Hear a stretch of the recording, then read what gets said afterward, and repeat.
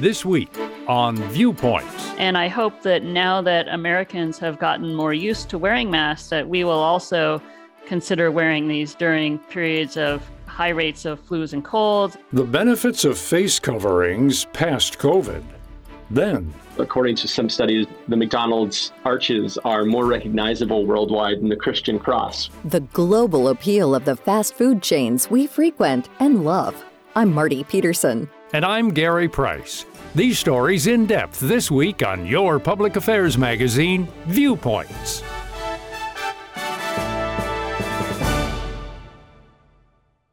COVID-19 moves fast, and now you can too. If you feel symptoms, even if they're mild, you should test fast. Test positive and at high risk for severe COVID-19? Then act fast with authorized oral treatments that can be taken at home and must be taken within 5 days from when symptoms begin. COVID-19 moves fast, and now you can too by asking your healthcare provider if an oral treatment is right for you. Learn about a treatment option at treatcv19.com. This message is sponsored by Pfizer.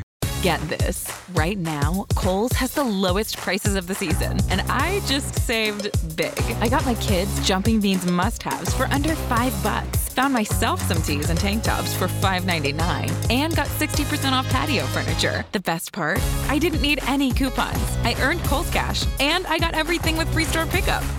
So yeah, you could say today was a good day. Select styles. Ends May 22nd. Some exclusions apply. See store or kohls.com for details.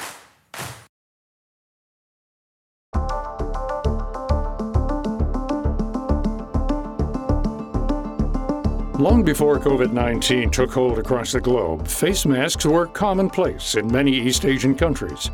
This includes places like China, Japan, South Korea, Thailand, and other nearby nations.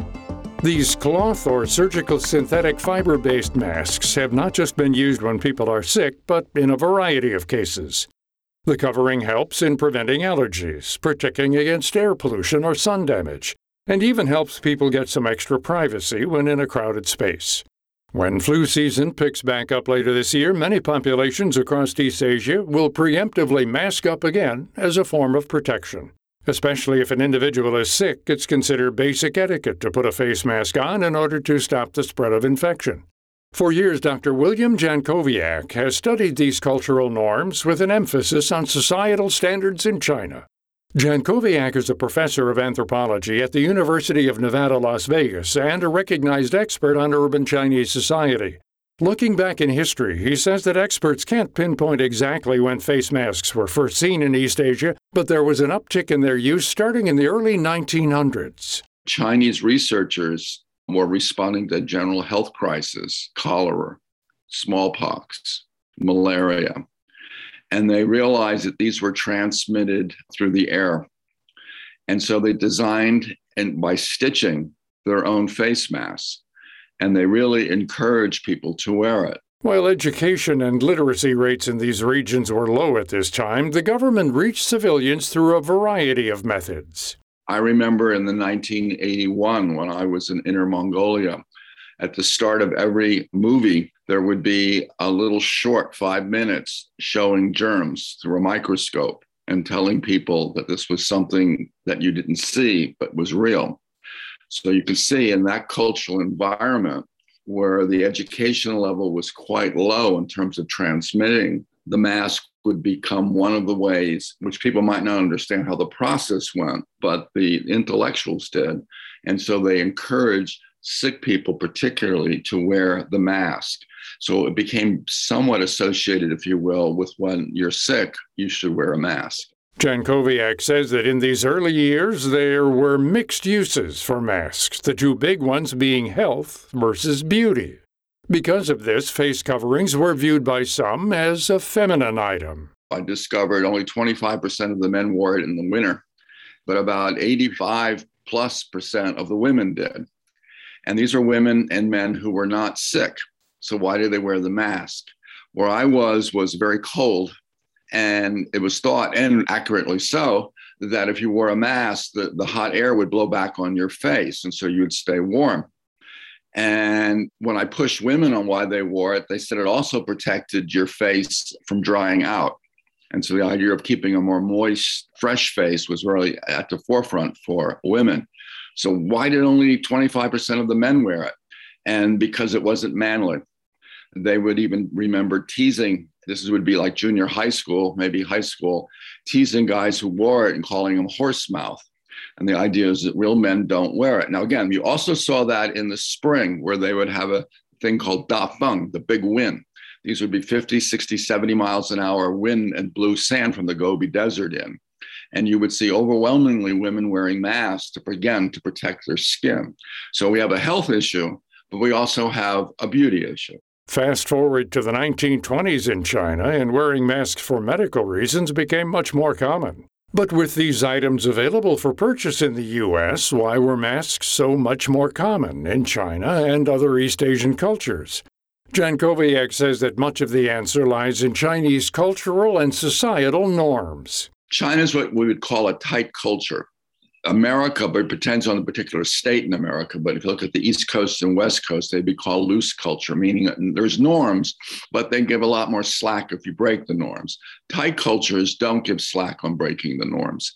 And so out of that, once something gets established, it becomes normative to follow a pattern that everyone else is doing, regardless of how you personally might feel. So once you begin seeing the mask being associated with something that protects you, and then gets extended out, you protect those who are sick by wearing it. So you can see the mental template is already set way before we have the SARS and the COVID influenza outbreaks, that Chinese are set, if you will, to protecting themselves and each other. Before the 21st century, there were no specific Chinese government directives saying when and where citizens had to wear a mask. It wasn't until recently that these guidelines became much more formalized in China and other countries around the world. For millions of Americans, the onset of the COVID-19 pandemic was the first time they had bought and worn a face mask. The idea behind it was completely foreign, and this newness required experts to break down how a mask works. One of these experts is Dr. Lindsay Marr, a professor of civil and environmental engineering at Virginia Tech. Marr studies the transmission of viruses in the air. Airborne viruses move around in the air in very small particles, and the way that face masks work is that they block those particles, they trap them.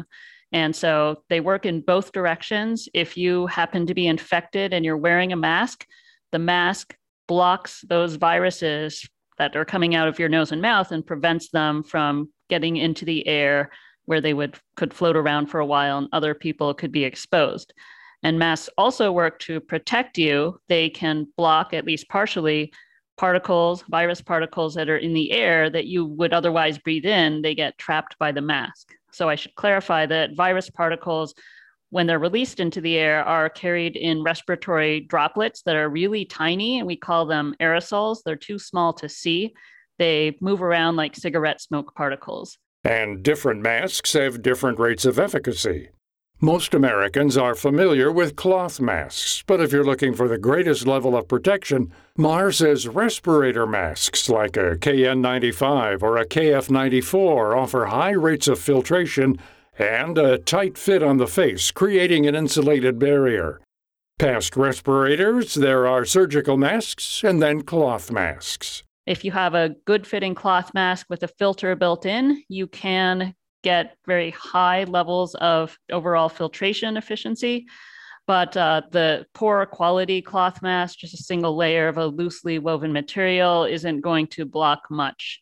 So kind of from top to bottom, when we're talking about the respirators, we're looking at 90% or better protection. If we're talking about surgical masks, it might be 50%, but it's pretty variable depending on the fit. And for a cloth mask, it can be anywhere from single digits to, if it's a good fitting one with a filter, maybe 60 to 80% protective. With the pandemic winding down, you might be wondering, why are we still talking about face coverings right now? Well, these items can be useful in protecting against more than just COVID. Over the past couple of years, while we've been wearing masks and doing other things that also help prevent transmission of COVID, like trying to avoid crowded indoor spaces and social distancing and things like that, we have seen almost no flu at all. It's starting to come back now, but typically we'll have thousands of cases of flu every winter and tens of thousands of deaths. And we just did not see that the past couple years. And I hope that now that Americans have gotten more used to wearing masks, that we will also consider wearing these during periods of high rates of flus and colds and COVID in the future, and that it's more acceptable and also hopefully more accepted that if someone's coughing in public, that hopefully first of all, ideally they should be at home, but if they are, that they're wearing a mask. For so long, American norms meant powering through sickness and still showing up for work or a social event. However, Marr hopes that this pandemic has made people more aware of the importance of staying in when sick, or at the very least wearing a mask to protect others. Looking back on the past 2 years, Jankowiak says COVID-19 has become an interesting test case on face masks. Across the country, they're now available for purchase at nearly every pharmacy, grocery chain, and store. If you go out wearing a mask, it's much more accepted today than before the pandemic. This was not normative in American culture at all. And now I think you're going to see it in certain pockets at certain times. It'll be interesting to see if this develops. First ad hoc, but then that. Also, what's enforcing the norm is the hospitals. But here in Nevada, if you go to any hospital, you have to wear a mask. The hospitals are enforcing on their own. It's not the government in Nevada, but the hospitals are. So all of a sudden, you can see how that would be the repetition. If you go to the hospital, you wear a mask, and all of a sudden they associate a mask protects you against disease. It helps you and also others. So that becomes kind of like a vehicle, if you will, to internalize a new normative element that then can be extended out into society. In East Asian countries, Jankowiak has no doubt that mask wearing will continue post-pandemic. For the U.S., only time will tell. What else will we do with the piles and piles of masks scattered around our house? To find out more about this topic and our guests, Dr. William Jankowiak and Dr. Lindsay Marr, visit viewpointsradio.org. For more behind the scenes, search Viewpoints Radio on Twitter and Facebook. This segment was written and produced by Amira Zaveri. I'm Gary Price.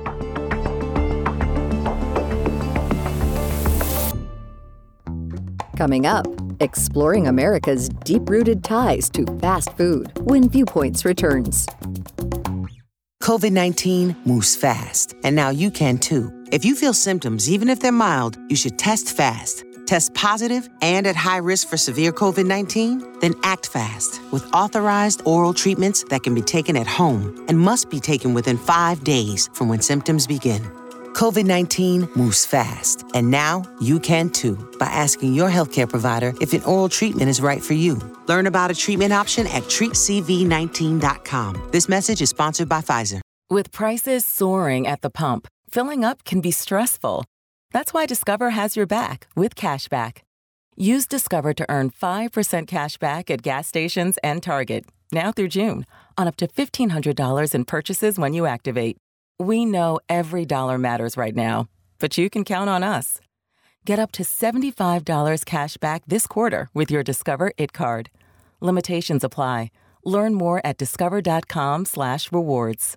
To show you how easy it is to file a claim with Geico, we hired a scary movie victim. Oh no, a tree fell on my car, and there's only one thing to do. Trip over my own feet and pull myself across the lawn while yelling help at a barely audible volume. Sorry to interrupt, but you filed a claim with Geico, so you've got a designated claims team to help you. This Geico sounds suspiciously reassuring. Are you sure I don't end up getting surprised with an unexpected twist? Just that your Geico team will always be there to keep you updated. No! What is it? Oh, nothing. I just didn't see that coming. Geico. Great service without all the drama. Hey, Dad? Cool if I change this? They may not get each other's music, but they can both get a COVID-19 booster shot. Because the CDC recommends booster shots for people 12 years and older after completion of a primary series. Schedule an appointment as soon as you are eligible. Sponsored by BioNTech and Pfizer.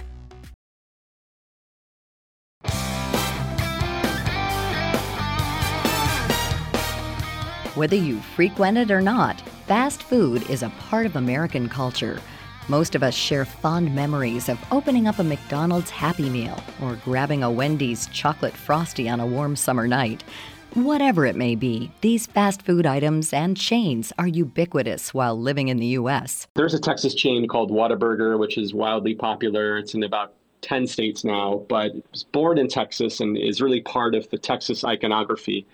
And yeah, my friends and I used to go there. It was the last thing we did before our curfews when we were in high school, is go to Whataburger and get hamburgers, or they start serving breakfast at 11 p.m., which is kind of a stroke of brilliance for a company to start serving breakfast food for people who are going to the rodeo or on their way back from a night out and just want to have something kind of comforting. That's Adam Chandler, journalist and author of Drive-Thru Dreams, a journey through the heart of America's fast food kingdom. Chandler lives in Brooklyn, New York now, but grew up in Houston, Texas, where Friday night football and a greasy hamburger with French fries are king. Whenever I go back to Texas to visit family or see friends, I have to stop at Whataburger. It's part of setting the place of where I am. It reminds me of home. So I think it'll always be part of that experience for me. Chandler has always been interested in the evolution and prevalence of fast food, tracing its roots all the way back to 100 years ago. To be historically accurate, fast food is about 100 years old. You can trace it back to the founding of two chains, A&W and White Castle, which sort of presented this kind of highly regimented, systematized, very uniform production and made it accessible to Americans. And when I say all those words, I kind of mean it as this was a time when there wasn't a lot of public trust in where you ate and what you'd get there. So what they did was create a product that was extremely consistent. Wherever you went, it was the exact same. But nowadays, things are a lot different. There's a menu item for almost every craving. And in some towns, it seems like on every corner there's another drive-thru, from McDonald's Golden Arches to the pink and orange Dunkin' Donuts logo. Chandler says this rapid growth came with the mass construction of highways and the move away from dirty cities to a shiny new suburbia. The last 50 or 60 years, you can trace fast food to the building of the highways after World War II. And that creation of the suburbs and families moving out, white flight from urban centers, and really a more mobile American workforce. People had commutes and they wanted to go out and they wanted to eat quickly. They needed places to go when they were on the road. And as women entered the workforce, basically fast food became more of a stand-in for a traditional family meal. It became less important to eat your meals at home and more important to have everyone gather quickly and cheaply. While White Castle and A&W were the first fast food chains, the success of McDonald's changed the industry forever. The burger joint's operation model quickly gained the attention of other brands. McDonald's specifically was such an operation that people were envious of, and it spawned all kinds of chains. Burger King was one major chain, Taco Bell. All of these places either started in Southern California or were founded, chains were founded by people who'd taken a trip to San Bernardino, California to see the original McDonald's in action and copied it mercilessly, replicated the model that they used. No tableware, no plates, no wait staff. It was served through a window, paper wrapping, everything you could throw away, disposable and quick and cheap. And that became the model for what we see today, even still. While the main operation models have stayed largely similar to the past, menu items have largely shifted in recent decades. One of the biggest differences is the obvious change in portion sizes. Even in the days of White Castle, the little sliders that you think of when you think of White Castle were kind of a norm for the day. They weren't huge, and even diner burgers at that time were pretty small. But after World War II, as we sort of reached this moment of prosperity where beef was cheap and Americans had money to spend on food, we start to see the portion sizes grow quicker and quicker as more people have access to food, as refrigeration becomes extremely commonplace after being kind of something that only certain people had. American policy really favors food that's made cheaply. And that just means that the portion sizes go bigger and bigger. And that's seen as a virtue for a lot of Americans to have a really large meal for cheap, even though there are obviously plenty of drawbacks to that model. But as consumer preferences shift, Fast food companies must find different ways to stay current in the competitive restaurant industry. A prime example of this response by companies is the recent introduction of plant-based meat on the menu. You can get that at White Castle. You can get that at Burger King. You can get Beyond Meat at Dunkin' Donuts now. And these are all things that are going to drive people to be a little bit more curious who may not have sought it out. I don't think it's necessarily for diehard vegetarians or people who are vegan or are sensing that they want to change their diet so much as people who are just kind of curious about what the trend is and seeing, is this something that I want to incorporate in my life? So in that way, it's kind of exciting. Finding new ways to appeal to larger demographics and stay in touch with an ever-changing customer base are two challenges. However, many chains have found success by listening to customer feedback and being vocal on several social media platforms. The Twitter presences of certain brands really speak to younger consumers in a way that they don't necessarily speak to the same as older consumers. There was the story of a guy who tweeted out to Wendy's, "How do I get a year of free chicken nuggets? How many retweets do I need?" And they responded 18 million, which has never been done before. The most had been 3 million, which was Ellen DeGeneres at the Oscars. Everyone knows that famous selfie. But this young kid from Nevada named Carter Wilkerson really decided, you know what, I'm going to give this a shot. So he started tweeting it out, and he had 150 followers when it started. And he actually broke Ellen's record because there was something so recognizable and fun about quest of a teenage kid wanting to have a year-free supply of nuggets. And it's not just younger generations that are drawn to the fun of fast food. Many American chains have found success outside of our borders. When you look at the menu items that have opened up in different countries, you really kind of see this local refraction of tastes filtered through a place like McDonald's or KFC or Taco Bell or Burger King. It's exciting to see kosher Big Macs at McDonald's in Israel. It's fun to go to a Taco Bell in India and have no beef on the menu at all. And I think that those are interesting reflections of what they call globalization, which is this local sensibility sort of projected onto these global brands.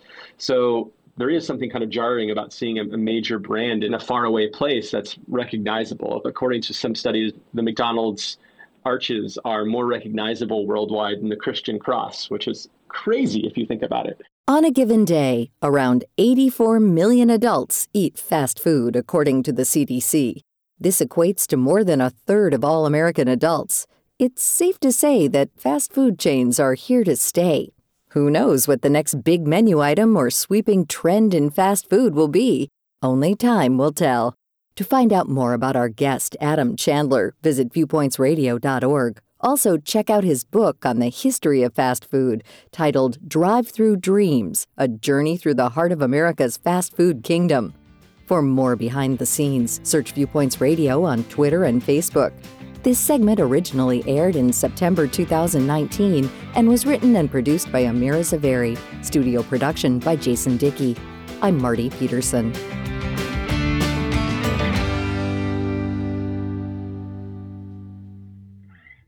Viewpoints returns in just a moment.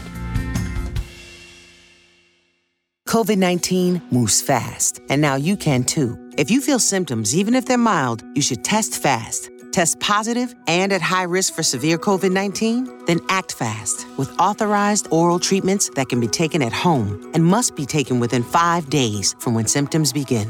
COVID-19 moves fast, and now you can too by asking your healthcare provider if an oral treatment is right for you. Learn about a treatment option at treatcv19.com. This message is sponsored by Pfizer. Better skin from your body wash? Try Olay Body Wash with skincare super ingredient collagen. Olay Body Wash with collagen hydrates to rejuvenate skin surface cells for healthier looking skin in just 14 days. From dry and dull to firm and radiant. So I can step into my day feeling my best in my skin. And now try Olay Body Lotion, which hydrates for visibly firmer skin that improves over time. Olay Body, fearless in my skin.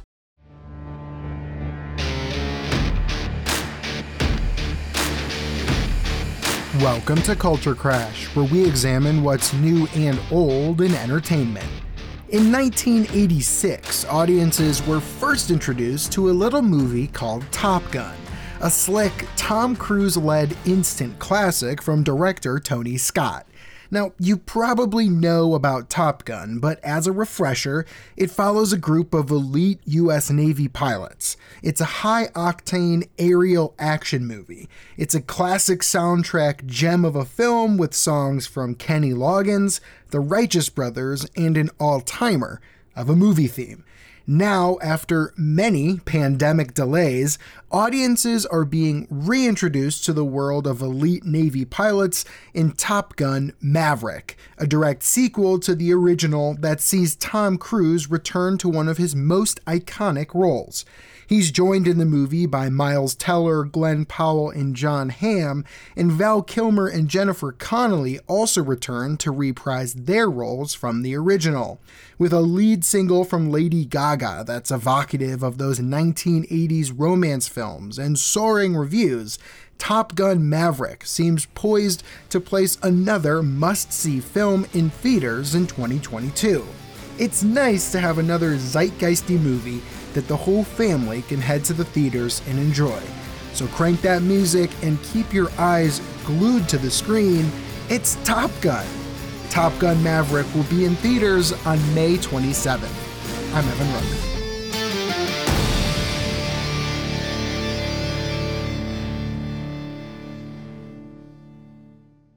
COVID-19 moves fast, and now you can too. If you feel symptoms, even if they're mild, you should test fast. Test positive and at high risk for severe COVID-19? Then act fast with authorized oral treatments that can be taken at home and must be taken within 5 days from when symptoms begin.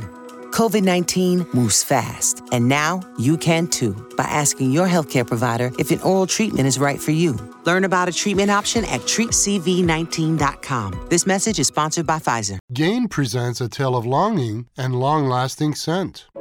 Dear love of my life, we were on the 12B bus when I caught a whiff. A scent so fresh, so life-changing, I had to find its source. I didn't know if you were the woman in the pink freshly washed cardigan or the retired mailman next to me, but I knew one of you was my soulmate. Ah, the scent of Gain Flings. Add Gain scent beads for an even longer lasting scent. And that's Viewpoints for this week. Follow us on Twitter, Facebook, and Instagram to learn more about upcoming shows and find a library of past programs on Apple Podcasts, Google Play, and Spotify. Plus, you'll always find previous segments and more information about our guests at viewpointsradio.org. Join us again next week for another edition of Viewpoints.